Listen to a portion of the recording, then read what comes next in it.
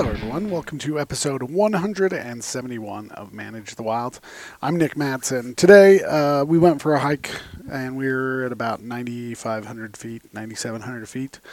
And we were in an area that used to have a large population of mountain goats. But due to die-off and just the general movement of these animals, they have left this area, and wildlife managers and biologists are doing their dangdest to bring the population back. They're supplementing the population, doing translocations. They're also reducing hunts. But there's a whole bunch of things that go into wildlife management that these guys face. Some of the challenge that they face are, I like to break them down into like six to seven main key components. One that's usually not talked a whole lot about, but is habitat loss and fragmentation. Like big game species, whether it's mountain goats, bighorn sheep, elk, mule deer, doesn't matter. They require a lot of large areas that are connected together. They need to be able to migrate and move and be able to find feed without being harassed or constantly pestered. But we have a lot of things going on in their habitat now. There's a lot of just general recreation in the outdoors now, whether it's side-by-sides, hiking, skiing, snowmobiling. There's just a bunch going on. You get that along with urbanization, spreading out. More and more areas are they're having housing and structures being built upon them. You got agriculture, that as agriculture gets better and methods improve, ground that wasn't as viable now becomes more viable, whether it's through pivots or irrigation, flood irrigation, whatever methods, agriculture is spreading as well, because we are taking up a lot of those older agricultural areas, filling up with homes and businesses. And to continue to make sure we have agriculture, we are spreading.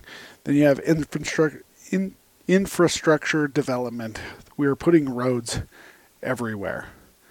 And if it's not roads, it's fencing, and it's just being moved everywhere. All these things restrict the movement.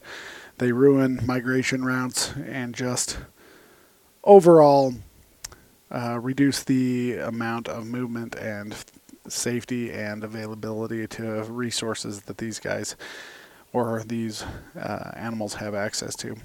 Human-wild conflict. We've got urbanization happening, agriculture, infrastructure, roads, as well as fences. All of these things are creating conflict. Anytime wild animals move into an urban area, they're either shot or darted and moved away, or they are killed. Most of the time they're killed by cars. Agriculture is also hurting these wild animals. They're taking areas that were perfect habitat for whatever species we're talking about, and it's just cutting down. And we're not allowing these guys into those spaces, right? Whether it's somebody like myself, a technician sitting out at night, pushing animals out of these fields, or the farmer or rancher, or his hands, all these things are keeping them out of the fields so they can grow more food. So there's just constant conflict going on. And it's very difficult for humans to coexist with anything that they don't consider food. If we put mule deer or elk in the same status as cows or pigs, then we would be a little bit more tolerant if they're eating our shrubbery. But right now we're not very tolerant. And so researchers, as well as wildlife biologists and managers, have to figure out a way to work within that human-wildlife conflict area. Another one that they're facing, that's one side is constantly talked about, the other side is constantly ignored, but that's predation and disease. We love to talk about predators. We love to talk about how to remove predators to help big game populations grow. And we love to talk about how they're the main problem because they're low-hanging fruit. But disease is another one. Whether it's MOV or chronic wasting disease or brucellosis, There's a whole bunch of things going on with disease that just make it challenging, and we don't like to talk about it because there's oftentimes not a lot that we can do about it. And so we just kind of ignore it. Hopefully it goes away, it works itself through the population, and then we can come out and just briefly mention it. But if a population gets a disease, oftentimes there's not much we can, or wildlife managers or biologists can do about it. Population management. We're either really effective or not effective at all, and it depends on how much private or public ground is within a unit. One unit that I worked in, we were very good at maintaining populations, and we had a pretty good control of mule deer populations.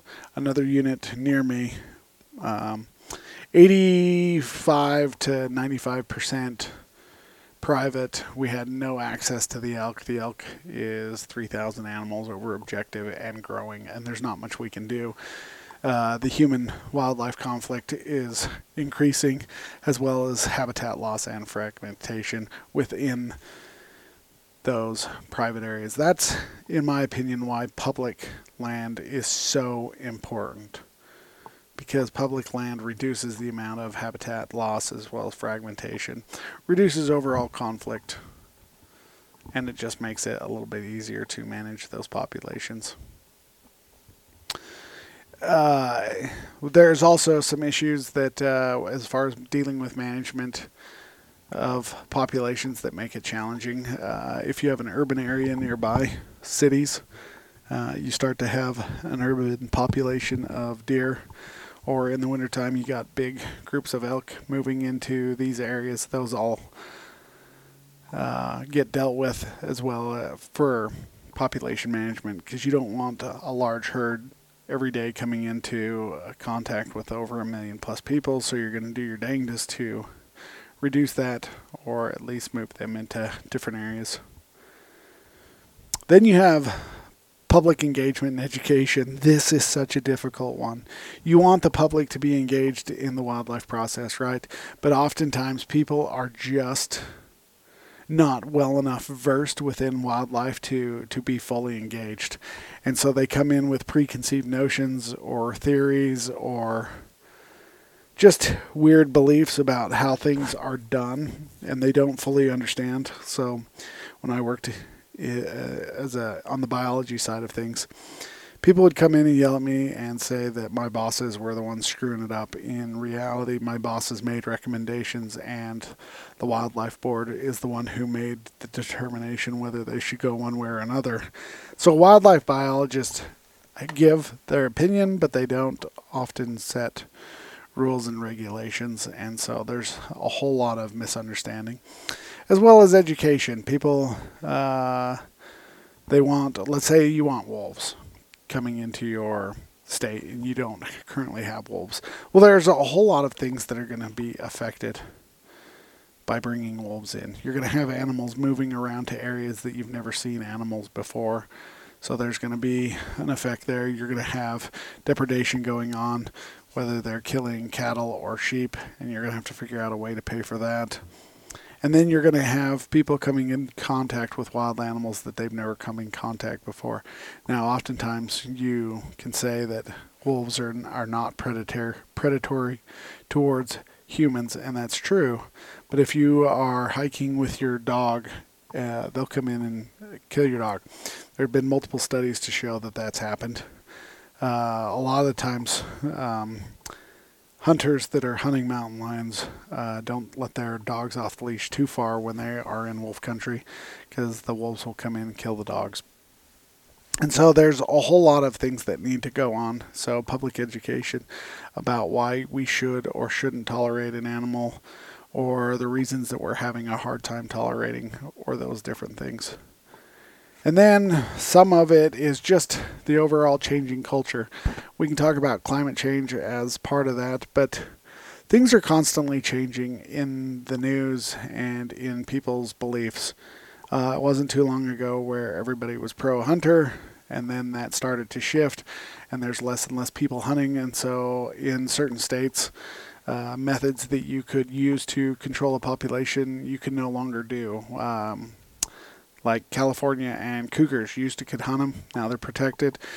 In some states, you can no longer run them with dogs. And if you don't have dogs, it's very difficult to find them. And so again, that reduces your overall success and just makes things a lot more challenging. So there are quite a few things that wildlife managers face when they are going to work on some of these plans, and how do you address all of these concerns, though that is the overall challenge. So it's always an uphill battle. All right, you guys, thanks. Hope you have a great day. Stay wild.